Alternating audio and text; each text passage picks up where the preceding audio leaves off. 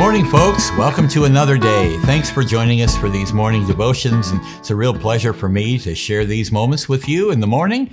And we just wish you God's peace and God's blessing as this day begins. Again, today we're going to take a look at one of the amazing times where Jesus spoke this profound statement, "O ye of little faith." And today is really going to be in one of his most wonderful passages taken from the Sermon on the Mount out of Matthew 6.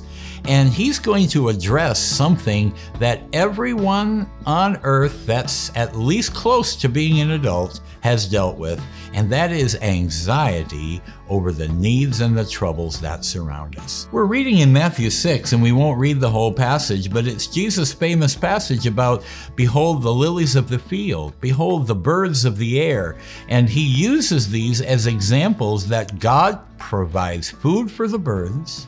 He provides clothing for the grass, which means he makes flowers to bloom and makes them beautiful. And if he's going to do that, won't he also care for you?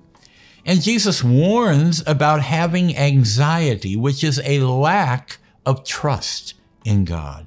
So let's pick that up as Jesus spoke, verse number 31. Jesus said, "So, don't worry about these things, food, clothing, daily provision. Don't worry about these things, saying, what will we eat? What will we drink? What will we wear? These things dominate the thoughts of unbelievers. But your heavenly Father already knows all your needs. Seek the kingdom of God above all else and live righteously, and he will give you everything you need." The passage the verse right before the one we read, ends with, "O ye of little faith." You see, the word in the Bible for faith is a Greek word called pistis. And the meaning of that word is a little different than we sometimes think of faith. When we think of faith, we often think of professions of faith or confessions like the Apostles' Creed, or I believe there is a God, so I have faith, and I go to church and I'm of this kind of faith. And those are all fine. They're all adequate meanings of this word, but they're not enough to really communicate the word, because the big element in the word pistis, or the word faith in the real translation from the Bible, is trust. It's trust. See, it's one thing to say I have faith. It's another thing to trust in God. It's very easy to say, of course I have faith. It would be like walking across a walking bridge over a big, deep canyon. I'm not real big on those kinds of things, and if I look down, I get a little funny, and it's a little fearful for me. And I have to convince myself that that bridge is safe enough and it will not fall. Even though I know it in my mind, my fear of heights can get the best of me sometimes. The real truth is, I could tell you that I believe that bridge is going to hold me, but until I walk across it, it's meaningless. That's what Jesus was addressing here. He's saying, do you trust your Father? Do you trust that your Father is going to care for you, guide you, watch over you, make your life what it needs to be? Because if you trust him, then you have to stop the anxiety. You have to stop the worry. You have to stop the panic. Now, how, you say, could I be responsible to stop those feelings? You can't. You can't control how you feel, but you can control the direction that you walk in. And Jesus told us how. He said, why would you have all these anxieties, saying, there's the key, saying, anxieties, the direction of our life, the focus of our life is controlled more by what we say than what we feel. Sometimes we feel that we speak because we have these feelings and we just have to get them out.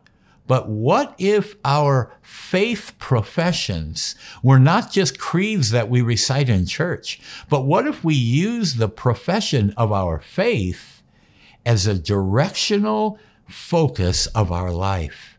What if today we started by saying, today, Father, I'm going to trust that you're providing for me.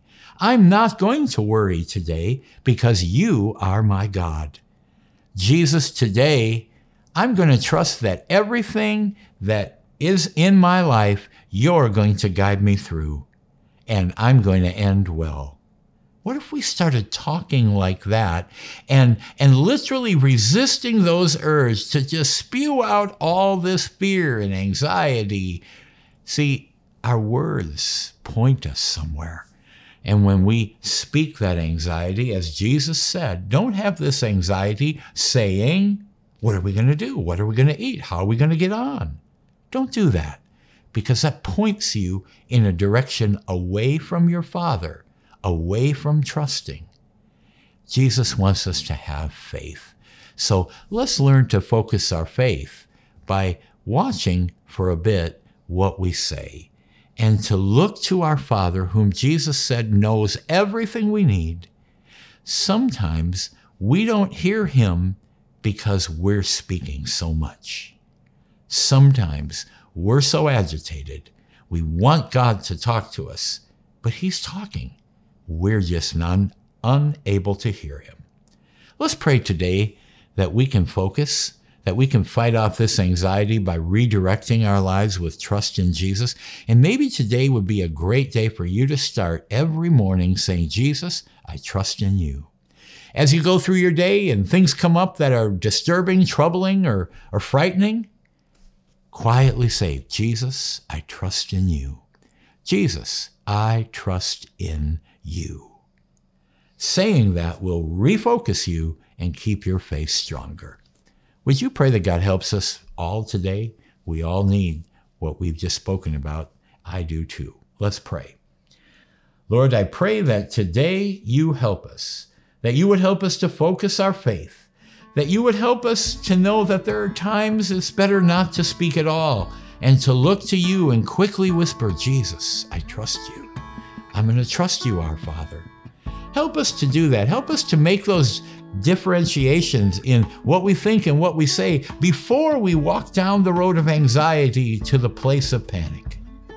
Please help us, Father, because you are our Father and we can trust you to take care of us in every way.